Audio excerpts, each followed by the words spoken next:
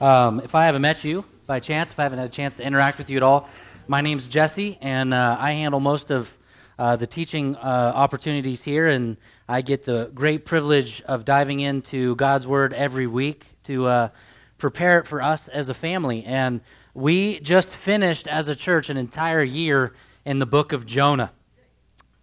Tricked you. We're doing Jonah this morning. Subliminal message up there.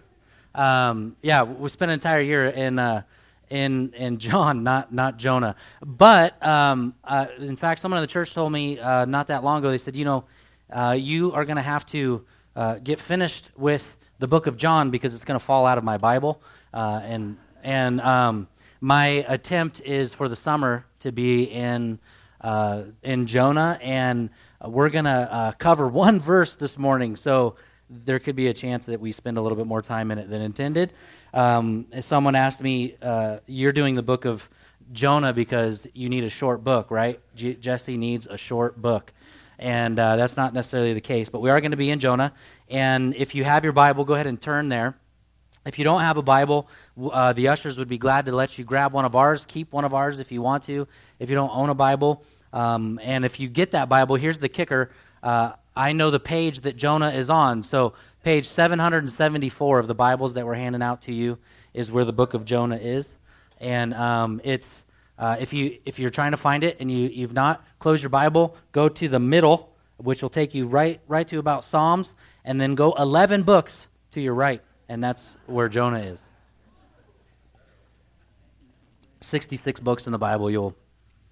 Or you can just go to the table of contents. That works too. No one will make fun of you.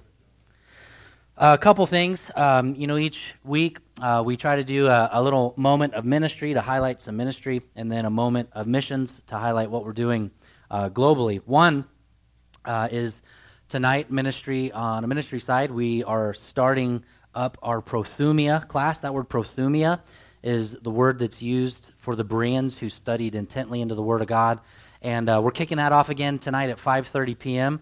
on the essence of God. It's a 4-week study, and our tremendous teaching elder, Brad Beers, is teaching that class, and he's going to be teaching on the doctrine of the Trinity. So as I shared last week, he's going to do everything he can to not be a heretic and fall into heresy as he teaches the Trinity. So please come tonight, dive in. I don't know if you've ever had any questions about the doctrine of the Trinity, but it'll be a great time. And then I want to highlight for you, at Easter time, it became really evident to us through just how packed we were and through some of the response of families that were visiting that we needed to add a children's program to our 8:30 a.m. service. And so the original goal with the staff was to try to add that within a year's time, and that we would add a children's church for you families that are here at the 10:30 and for those who would come to the 8:30 by Easter of next year. Well, God has provided tremendously, and we've bumped up that deadline. We think we're going to be able to actually do that by September. And so if you're looking to come a little earlier, hopefully we'll be able to provide that for you by then. We are still looking for some more teachers. I think we've had close to 8 new teachers step up over the last several weeks, which is an awesome praise. And again, they're just doing a tremendous job over there. Mind the mess. We are painting and kind of redoing things. We hope to get some new carpet in there soon. And Ray Hall is an old building.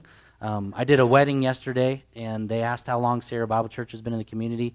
I don't know if you know it or not. 50 years Sierra Bible's been here. I don't know if you know this. I think this is like the coolest thing about the history of Sierra Bible Church. The only place closed on a Sunday when they planted the church was a bar across the street from the high school. So Sierra Bible Church was planted in a bar. Just, if you're like super conservative, just let that kind of weigh on you a little bit.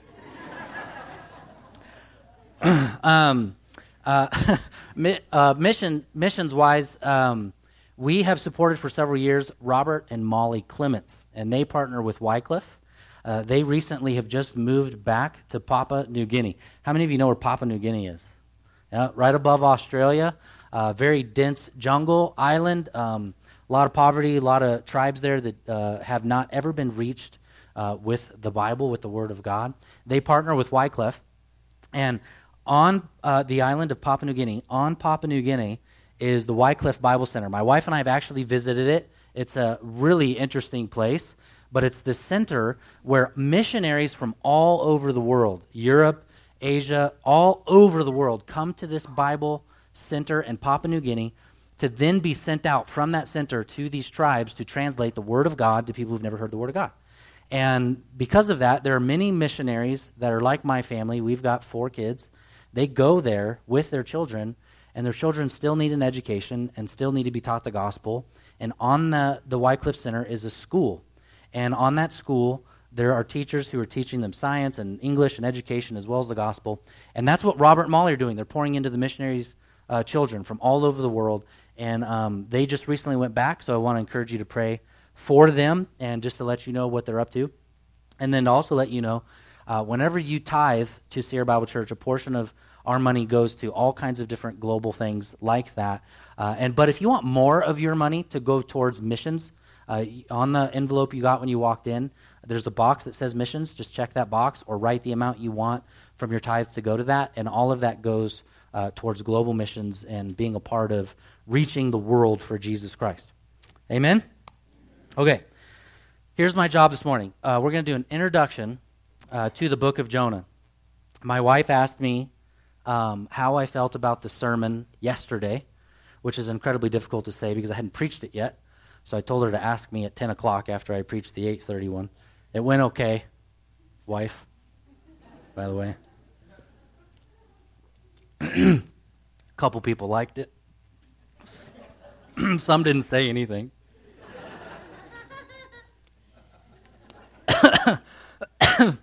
The challenge for us as a Bible teaching church when we do something like the book of Jonah and we open up a book is to do some background work so we understand the context in which it's being spoken in, and to do that with some history and to not make it feel boring for a church or for those who may be visiting this morning who don't know Jesus is a challenge. And so I told the first service, I'll just, if it gets boring, I'll just make some funny faces and maybe you'll get re-engaged with me again.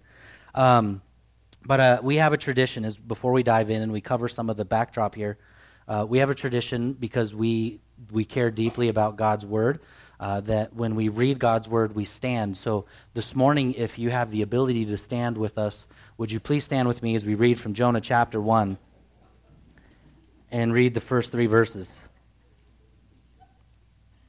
Verse 1, chapter 1. Now, the word of the Lord came to Jonah, the son of Amittai, saying, Arise, go to Nineveh, that great city, and call out against it, for their evil has come up before me. But Jonah rose to flee to Tarshish from the presence of the Lord. He went down to Joppa and found a ship going to Tarshish.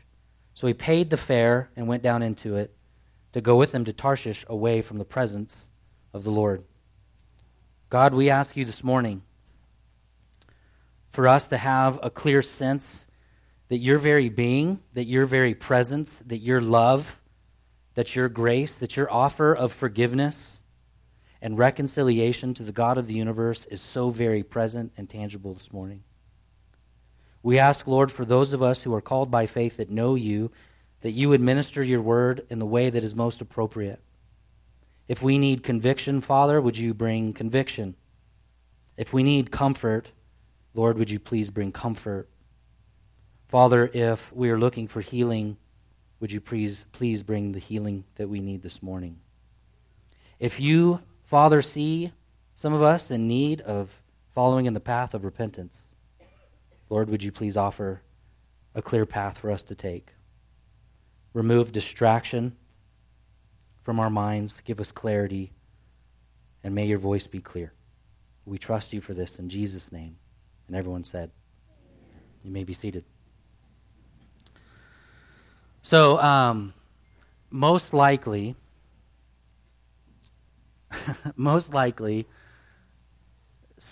some of you, if not all of you, have some kind of context for Jonah.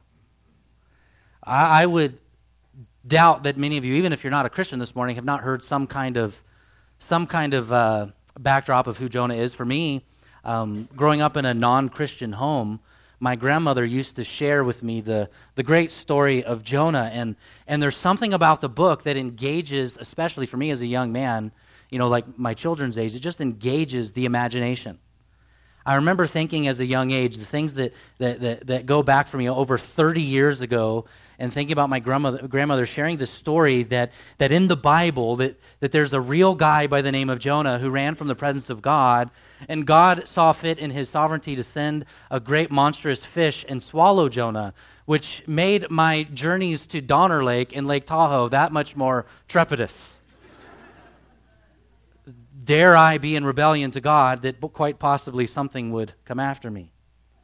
The book of Jonah is remembered most often as a book that is remembered because of the great fish. But it is not, like much of the Bible, about a great fish or even a great King David. It's something much more about the great God. The book of Jonah is not about a great fish.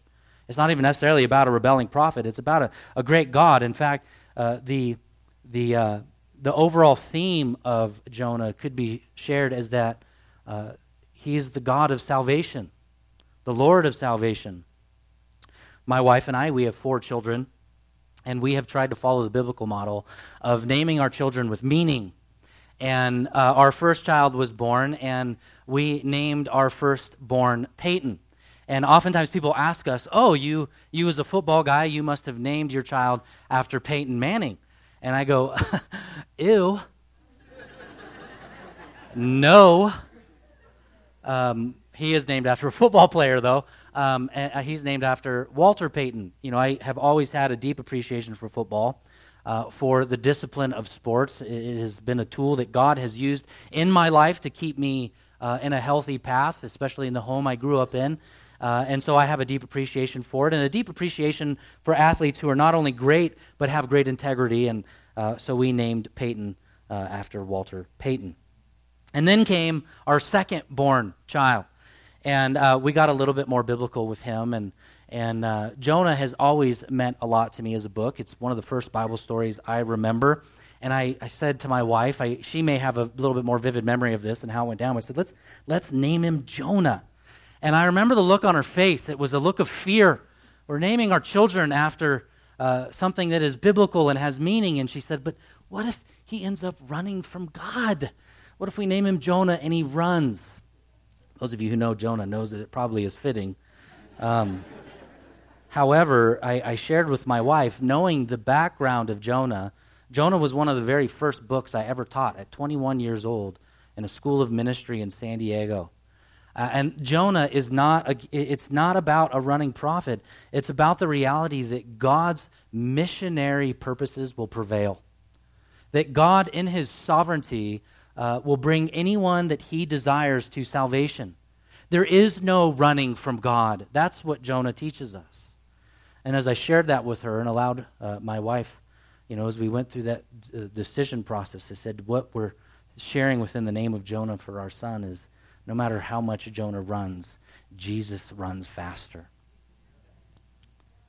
The book of Jonah is a minor prophet. It's one of 12 minor prophets in the book. It does not mean that it is insignificant compared to the major prophets. It's short. It's 4 chapters. 4 chapters segmented into 2 parts.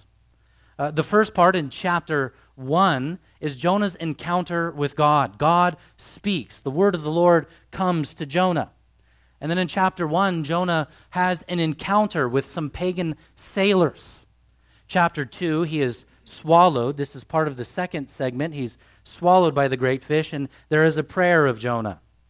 Chapter 3, Jonah is vomited out of the whale, and he has another encounter, much like the sailors in chapter 1, with some pagan Assyrians, the Ninevites. Chapters 1 and 3 are one part. Jonah's encounter with God, the word of the Lord coming, both encounters with pagan individuals. Chapters 2 and 4 are prayers of Jonah, encountering and speaking with God. Thus the book is 2 parts. It's a book of great irony, and it's a book intended to have some humor in it. What should not happen in the book of Jonah actually happens. For instance, you have a prophet who's supposed to stand in the presence of God, running from God. You have pagan sailors who do not know God, returning or running to God. And then you have an evil king who humbles himself, and even to the extent, again, ironically and in a way very humorously speaking, that even the cows repent. I don't quite know how cows repent. Maybe they had a corn diet and went back to a more grass diet. I'm not exactly sure. Nonetheless, it's mentioned within the text. Jonah is unique in that God sends him not to the northern kingdom of Israel or the southern kingdom of Israel, which was the common practice of a prophet. Jonah had some contemporaries, Amos and Hosea.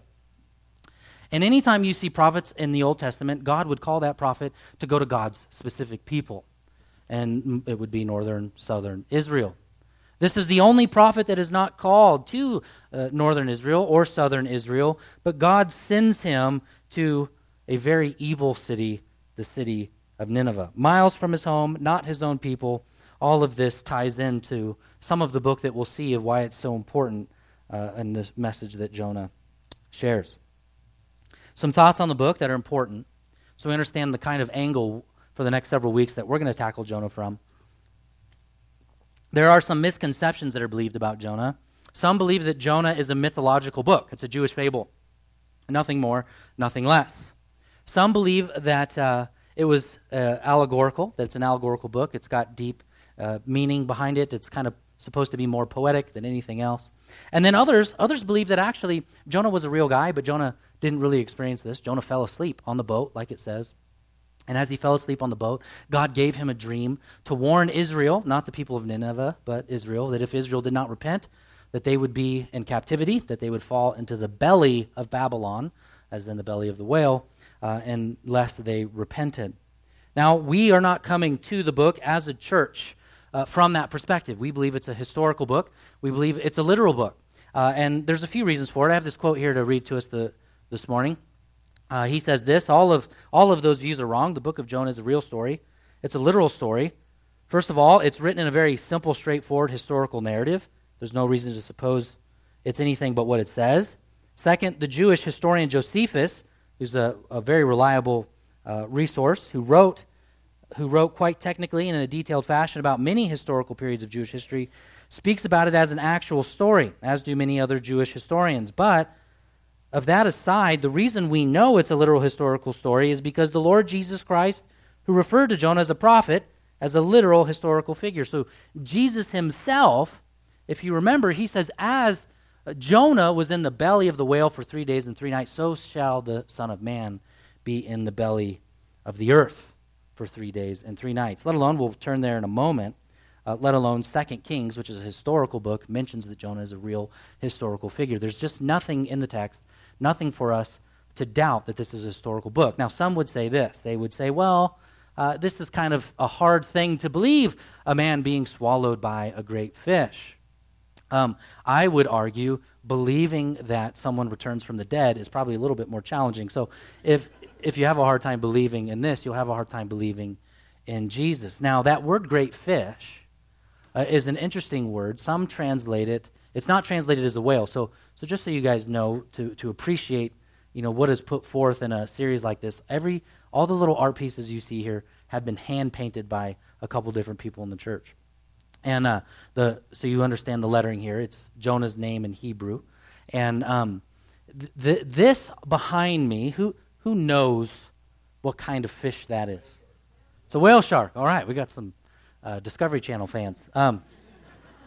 It's a whale shark. And just so you know, because some of you are like real Bible nerds, and you're like, oh, it was not a whale shark.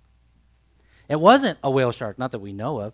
It's a great fish. Some actually have translated it in the way of the same word as Leviathan, a massive creature of sorts. And so it's believed from different theologians, different angles, maybe it was a great whale. A whale shark, I think, is capable of swallowing a human being. It's also possible that it was some kind of prehistoric animal that existed in the ocean at the time. And others believe that maybe it's quite possible God designed a very specific fish with a specific design for a specific purpose for a specific guy in Jonah, and that was his purpose. Nonetheless, we don't know.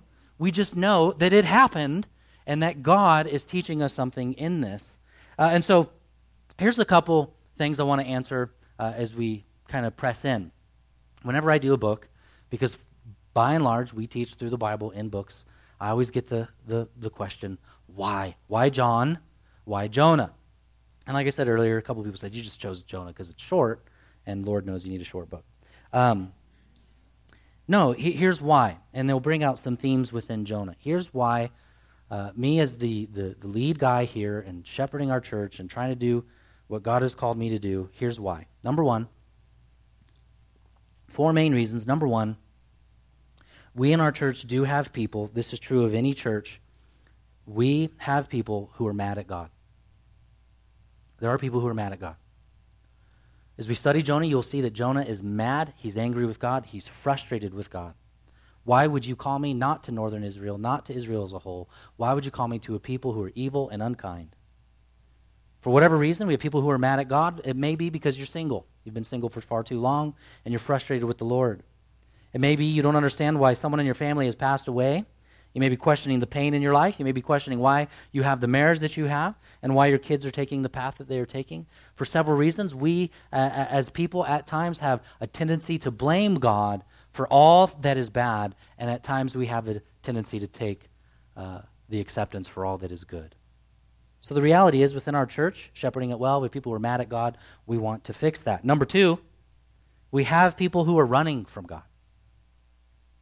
If you're here this morning, it's possible you've been here for years, but you're running from the voice of God, you're running from the love of God, you're running from God. Or you may be a Christian and you're not running from God, but you're running from the call of God. You're running on God's call for your life.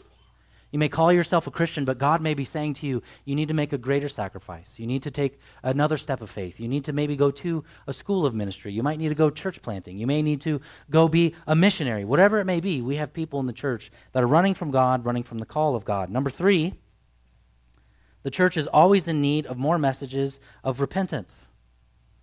If the sailors can repent, and this is the message to Israel at the time, if the sailors can repent, and if the Assyrians and Nineveh can repent, then surely God's people can repent.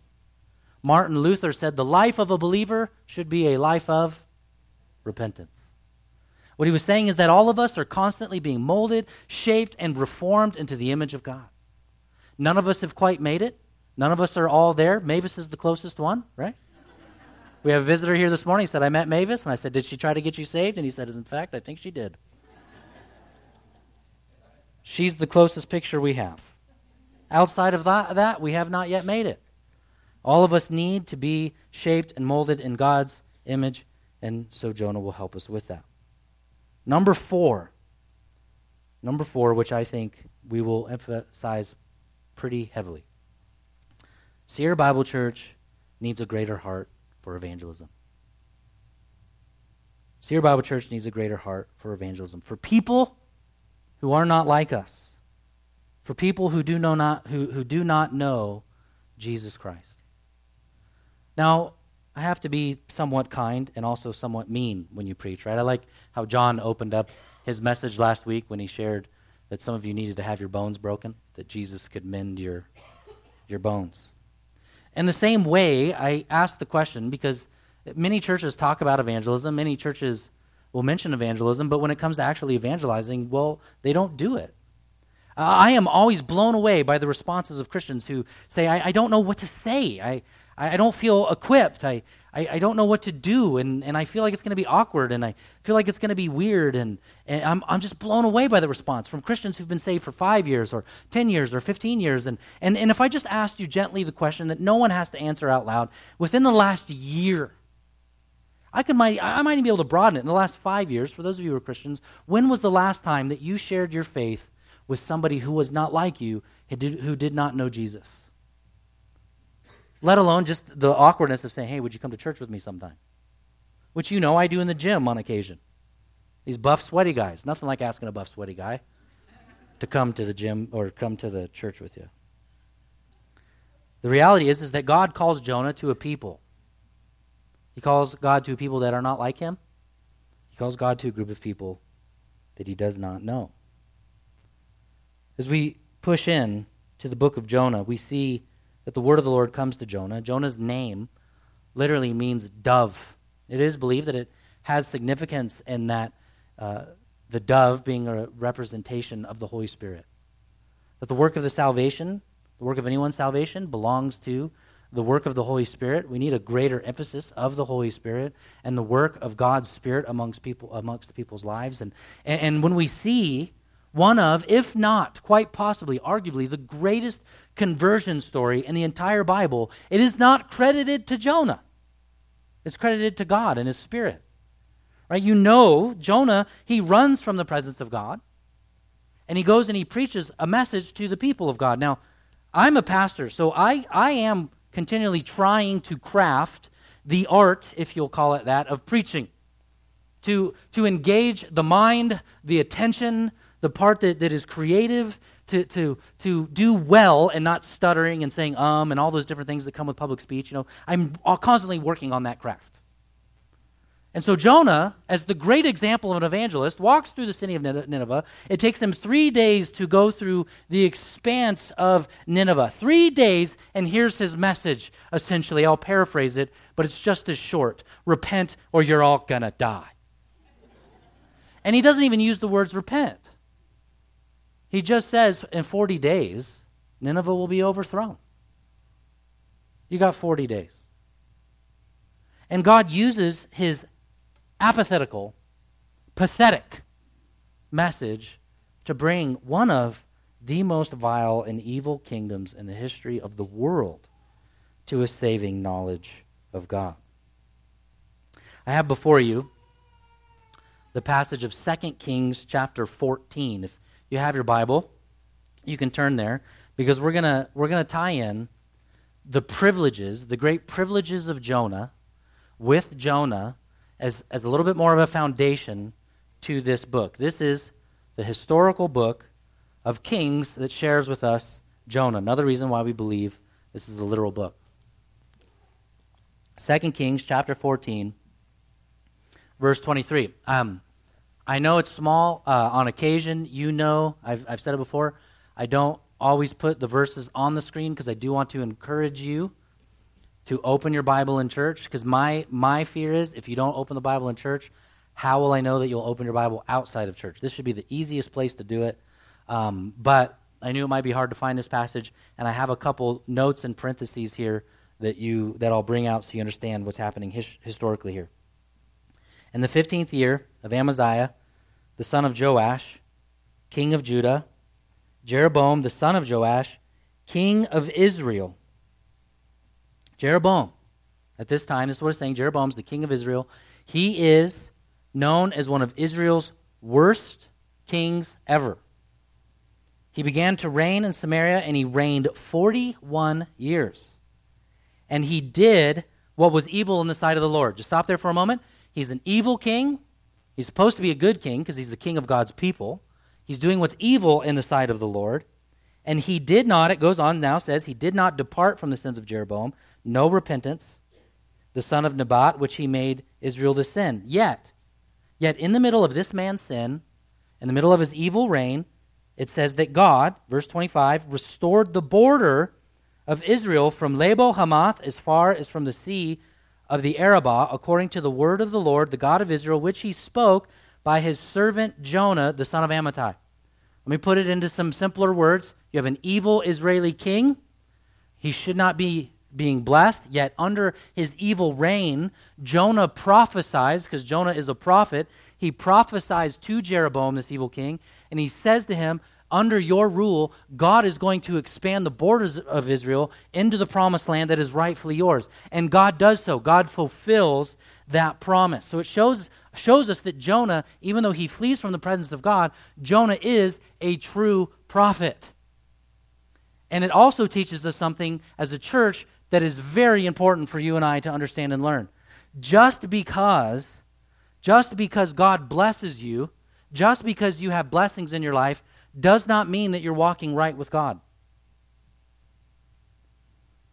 Let me say it another way. Don't look at how much money is in your bank account as a blessing from God, if it happens to be large this morning. Don't look at the kind of car you drive as a blessing from God. Don't look at even the family you have as just a blessing from God. Don't hear me wrong. Those things are a blessing from God, but don't allow those things to be a marker that you are actually walking in right, reconciled relationship with God. And the Bible says it this way. It is God's loving kindness that leads to repentance. It isn't just his judgment. It isn't just his anger and his wrath and comets flying down onto Sodom and Gomorrah. It's his goodness. If you have a lot of great kids like my family has, and they're awesome, that is God's loving kindness. You have money in your checking account, it's God's loving kindness. It may be possible that you have a lot of money in your account, and God's going, I'm just hoping you'll repent from your sin. Are you with me this morning? God will be good to you because it's the kind of God we serve. We're so blessed. He'll be good to you in hopes that you'll run to him so he doesn't have to be bad to you. The question is, would you rather have God bless you and you turn to worship? Because that's what repentance is. It's turning from the worship of things and stuff and people and feelings and emotion and turning to the great love of God and getting that feeling from him and your sense of worth from him instead of all that stuff.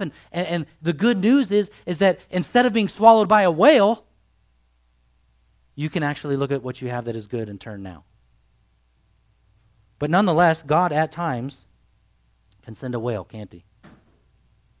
And in the belly of the whale, maybe you will turn in repentance. But here's some privileges we learn about Jonah from this passage, from 2 Kings. Number one, here's a great privilege from Jonah. Number one, Jonah was in service to God. I mean, this was a tremendous privilege in Israel. You have to remember, what was the job of a prophet? The job of the prophet was to stand in the presence of God, to hear the words of God, the very secrets of God, and to proclaim those secrets to God's people in hopes that they would come back to God. Jonah had insights into God's purposes that others did not simply have. Amos chapter 3 verse 7 says, "For the Lord God does nothing without revealing his secret to his servant, the prophets." Jonah had a tremendous ability to stand in the presence of God, hear from God, prophesy that. In fact, one quote says this, Ferguson, great theologian, he says, "The prophet encountered God in a way that was a burden on their shoulders, a hammer breaking their rocky hearts, a fire raging within them. It was bitter to taste, and it came. It could not be halted, and it forced itself on them unbidden. It gripped their minds and touched their conscience. It impelled their emotions. They could not escape the certain assurance that the voice of God was sounding in their hearts and in their minds, and now they must sound that to others through their lips." What a tremendous privilege. Can I share with you something, though? Into the New Testament? Do you know that now is the ability for every single Christian in this room? The privilege was once for a prophet, but now if you have come to a saving knowledge of Jesus Christ, you've been called to stand in the presence of God, hear the great words of God, and then to proclaim the goodness of that God to people who do not know God. Amen to that. You and I are in the same heritage of a Jonah. You've been called to prophetically preach the goodness and the mercy and the grace of Jesus Christ. Which leads to his other great privilege, that Jonah had a clear sense of destiny beyond even his own people. To be a prophet of God was to know exactly what your job was. What do you do, Jonah? I preach God's word. I preach people's destinies. The Apostle Paul says the same thing. He says in Corinthians, "I'm one untimely born. I'm not supposed to be an apostle, and yet I'm an apostle by God's decree and purposes." And Paul himself says, "It's better for me to live right now because I have a purpose to preach to you than to die and go to heaven." Again, to quote Ferguson, he says, "Few things are more important for the Christian than to have a conscious sense, a clear sense of God's destiny. That destiny may not be one of spiritual fame. That is of secondary importance. What is important, and here's the kicker, is that we have a sense of what we are for. That you have a purpose. God gives you a purpose.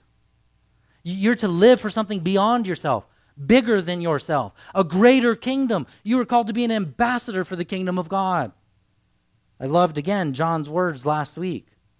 America is not the hope of the world. It's the gospel of Jesus Christ. And you, my friends, are a part of that kingdom. Way before you are an American or some other citizen of any other nation, you are a citizen of the kingdom of God. And that kingdom is a diverse kingdom. It's a beautiful kingdom. It's got tall guys. I'm not one of them. It's got short guys. It's got rich people. It's got poor people. It's got drug addicts. It's got porn addicts. It's got everything across the board. They're part of that kingdom of God that God brings them together. And there's only one place on a Sunday where God brings all kinds of weirdos together in one room. It's the church. And even if they're not represented in this room, they're gathered together right now on a Sunday. Some of them in our own Tahoe Basin. Isn't that a beautiful thing? There is nowhere else. I mean, you can get a lot of weirdos to hang out with the same kind of weirdos. You know what I'm saying? We're a whole other group of weirdos. We're a bunch of different weirdos hanging out with a bunch of different weirdos. And I say that because nobody's normal. Maybe that doesn't sit well with you, but you're not normal. It's not normal to come in on a Sunday, to raise your hands and sing with your eyes closed. It's not normal to worship a God that many people say you can't see, but we can see him. He's in the room. We feel his presence. We have a clear sense also, like Jonah, of our destiny. God gives us a purpose. What a great privilege. And then number 3, prophets were in fellowship with one another. Jonah imagine the kind of guys Jonah hung out with. When he hung out with those kind of guys, he invested much time in prayer, study, discussion, evangelism to his own people, seeking to know God's will for himself and his people. As I mentioned before, those contemporaries that he had, he was able to hang out with some people who, man, I can just share with you as a pastor, some of my favorite moments are to sit down with other ministers who are on the same mission and to just hear where they're at. Because doing church every week can be extremely difficult for a pastor. Let alone what happens during the week. Just so you know, I don't only work on Sundays. Contrary to popular belief. I did a wedding yesterday, beautiful wedding. You know when I do a wedding, it usually entails 6 weeks of counseling with that couple as well. Because I just simply am not going to marry somebody without investing in them. Why would I do that?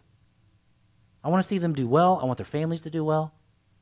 And so there's time invested, and then people call during the week. I don't know if you know this, but there's brokenness in the room this morning.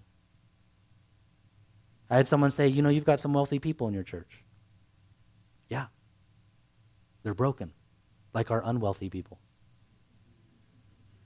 The wealthy ones just do a little better job hiding it, don't they? The reality, in all of that to say, I enjoy sitting down with pastors because they understand this idea of destiny, the idea of sitting in the presence of God, and fellowshipping with somebody who's like-minded in suffering and like-minded in need. And this is why we constantly tell you as a church that the only thing anyone needs in common to fellowship with one another is the understanding that you're a sinner and you're in great need of the saving grace of Jesus Christ. That's all you need. Can I just tell you, after almost 15 years of marriage, it's like the number one thing Allie and I have in common. I'm a sinner, she's a sinner, we get it, we're not perfect, I can't fulfill her needs, she can't fulfill my needs. We look to Jesus Christ who fills our needs, and then we live a very imperfect, very perfect life together with 4 very imperfect, very perfect children together. And it's chaos. It's complete, utter chaos. And I've heard from many of you week in and week out, because my wife has said to me, you got to share some good things about our family every now and then. And I'm like, well, I'm just trying to be real. It's hard. And how many of you have come up to me after services and said, thank you for sharing how difficult it is to raise children in a very anti-Christian, very anti-Jesus movement that exists within America. Thank you for sharing. It's difficult. It's hard. It's bloody at times, metaphorically speaking, but it's so worth it because we serve the God who died for our sins and reconciled us into a right relationship with Jesus Christ. It's worth it. Every tear you cry, every sweat that that's come from your brow, all of it is worth the investment to live for Jesus Christ and Jesus alone. We have a destiny that's greater than our counterparts in the world, and we are to proclaim that destiny to the rest of the world, that they would know the peace that is with Jesus. Living this life is never easy. Any pastor who preaches to you a prosperity gospel that come to Jesus, it'll all go well and fine, is a liar. You remember John the Baptist. Imagine that gospel. John, follow me and you will lose your head. It's worth it. The word of the Lord comes to Jonah. It's an important word throughout all of Scripture. It appears in the New Testament and the Old Testament combined hundreds of times. And when we hear that word, we are to respond to it. My friends, this morning, you have been given the same privileges of Jonah, and I have to ask you the question. I have to mention to you the reality that there may be some of us, like Jonah, who are living with only the memories of past obedience and success to carry us into the future. We may be living, substituting our past spiritual record as enough for today, and it isn't. The reality that we learn from Jonah is that no past privilege, nor all past privileges together, no past obedience, nor fruitfulness in service can ever substitute for present obedience to the Word of God today. And the reason I share that for you is because years ago when I was doing youth ministry, when we moved here, when Allie and I moved here, just to paint the picture for you, we came from a church of 8,000 people. We say we're going to do an outreach. 500 people show up. And so we take the job here. I've never done youth ministry before. Come back to good old Tahoe from sunny San Diego. It's been a while since I'd lived in Truckee. I remember my wife who grew up in Palm Desert. So we walked into our new little apartment in November of 2004, was it? November. We moved in. It snowed. Palm Desert wife, San Diego husband, thermostat 78. You laugh because you know that's a death sentence. And it was when all of a sudden Mr. PUD showed up and said I owed them $450. And I immediately walked over to the thermostat, turned it down to 65, and threw my wife a blanket. We showed up for our first day of ministry, hopeful. At the time, some of you may remember, the church was 150 people. Good, healthy church. Wayne has always been great at teaching God's word. And we walked into youth group between the junior high and the senior high, who had been without a youth pastor for over 2 years, and there were 8 kids. And I looked at Allie, and I said, what are we doing? We had a plan. Our plan? We'll pour into 8 kids. We'll disciple 8 kids. We'll give it 5 years, and we'll go back to Southern California. 14 years later. The youth group at that time, it took 2 years. The youth group went from 8 to 150. No boast of my own, all God's goodness, all God's grace, but there was tremendous growth. Some of you have been through that youth group. You're sitting in the crowd right now. Some of you are still serving Jesus. Some of you have become deacons. Some of you have become elders over those years. Just a very beautiful thing that has happened. All of God's goodness. Can I share with you? I do not want to be content with living in the past. I want to see more people come to Jesus Christ. I want to see more young people come to Jesus Christ. Again, the overarching theme as the word of the Lord comes is that salvation belongs to the Lord. This is a book of evangelism. This is God's heart for people who are not like you. Part of Jonah's issue is he confused being the elect of God with being the elite of God. He confused it. He got content with just wanting to preach to Israel and not other people. A couple weeks ago, my wife and I, as you know, we were down in Southern California. And we were in Palm Desert, and her brother, just a little bit of a backdrop, Allie did not grow in a Christian home, just like myself. And her parents sent her to a Christian school to get a good education because that was the best place in the desert to get an education. It happened to be a Christian school, and her parents paid for much more than they thought they were paying for. She got saved at the school, which Allie and I both just got to preach at that school to those students a couple weeks ago, which was pretty neat. And being in that non-Christian home, she has 2 brothers and 1 other sister. One of her brothers still lives in the desert, and he has become a tattoo artist. Doesn't walk with the Lord, doesn't know Jesus, but I've become good friends with him. I've become good friends with his friends. One of them is he's not a Christian. I'm doing their wedding actually in December in hopes to lead him to Jesus Christ, which is going to be a tremendous opportunity, so please be praying for that. But he's just become the head coach of a big high school in the desert. And so we're all over at dinner one night. Allie's mom throws a dinner. Allie's mom doesn't know Jesus. Her brother doesn't know Jesus. Her friend doesn't know Jesus. And then what he invited, her brother invited all of his tattoo artist friends as well. And so we had all these tattoo artists within the house. None of them know Jesus except for Allie and I and our children. And let me tell you, when I say tattoo, if you're around tattoo people, if you've ever been in tattoo parlors, they're not the most pleasant of Christian places. It's not the place you take your grandma to, right? My grandmother's here this morning. You take you to a tattoo shop sometime, Nana? You get a tattoo? No? Okay. I'll keep praying. Keep praying.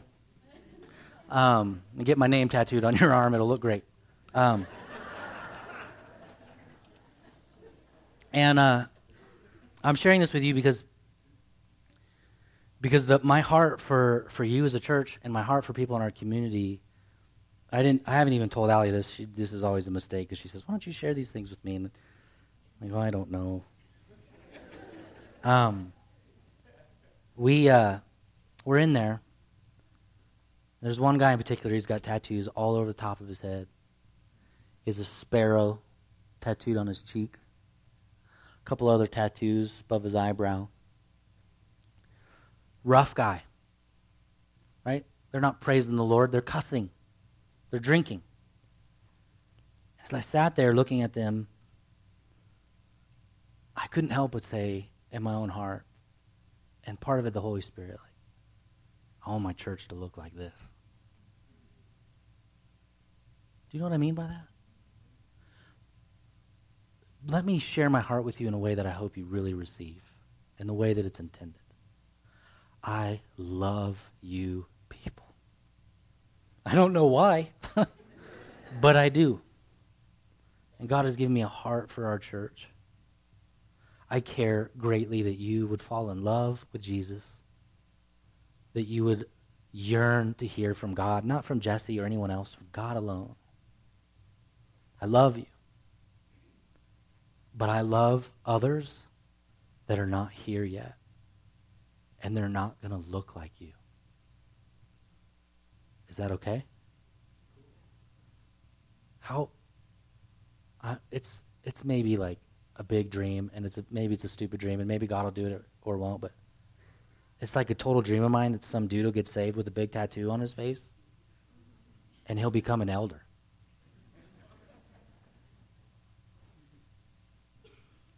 What do you do with that? Salvation belongs to the Lord. Jonah surely thought, you don't save those people. Those aren't the kind of people you save. It's not the kind of people you put into leadership. Why not? I'm mindful, when Allie and I were at Marta's camp doing the wedding, I didn't share this with her either. I've got a lot of repenting to do after that. I'm mindful that when I'm focused in a wedding like that, at a very nice location like that, pay attention to the help. The person who's serving me drinks, the person who brings my food, the person who's standing there, and I said on several occasions, and intentionally so, thank you so much for doing this. In part because God's for the servant. It's how he builds his kingdom, not through power, but through washing feet. Those who understand how to wash feet are the ones who can turn this world completely upside down. And so I try to pay attention to them in part because of that, but in part because I know that many of those Mars people are going to go, they're going to leave, they're going to be here for just a season, but the help is here for the long haul. I want to see people like that come to Jesus. My heart breaks for them. And in part, I think it's because, in all honesty, like, I relate to those people because that's how I grew up. I am those people. And God, in his goodness, brings those kind of people from brokenness into a right relationship with God. And my job, for those of you who don't know Jesus, is to get you to have that kind of heart for the entire world. That you would not be content with the faith you have, but you'd want to share that faith with others. And that you'd share that faith specifically with people who don't look like you, who don't talk like you, and don't act like you. God uses people to reach people that are not just like them, but are very different from them. With that, I want to close and pray and just ask for God to minister to us, to convict and mold and shape us, to first of all, for those of us in faith, to see him as a glorious God. Every message is intended for us to look up with gratitude and say thank you. Because you know, some of you, this morning when I mentioned God reaches people that you don't believe can be reached, several people, as I said it, said, that was me. Is that you this morning? What good news. How sad is it that some of us believe that God's incapable of still reaching the unreachable? Jonah's a story of God reaching people who are not supposed to be reached. That should turn our eyes upward. Thank you for salvation. It belongs to you. And it should allow us to go outward to share that with other people. Let's pray. Lord,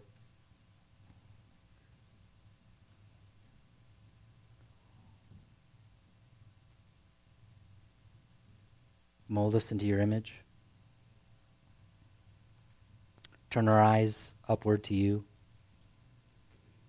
May it not be said of us that we look to a man for salvation, but we look to the God-man for salvation. Give us a greater heart of worship. Give us a greater need and sense of need for you. Help us, Lord, not to rely on our own strength, but in every way to lean on you, not our understanding, but acknowledging your path and allowing you to guide us and lead us. Send your voice to us throughout the day. Send your help to us throughout the day. May Jonah remind us to have an open eye to the people in our community that don't know you. May we see them. May we engage them. May we love them. May we serve them. And may we proclaim the goodness of the gospel to them. In Jesus' name, amen.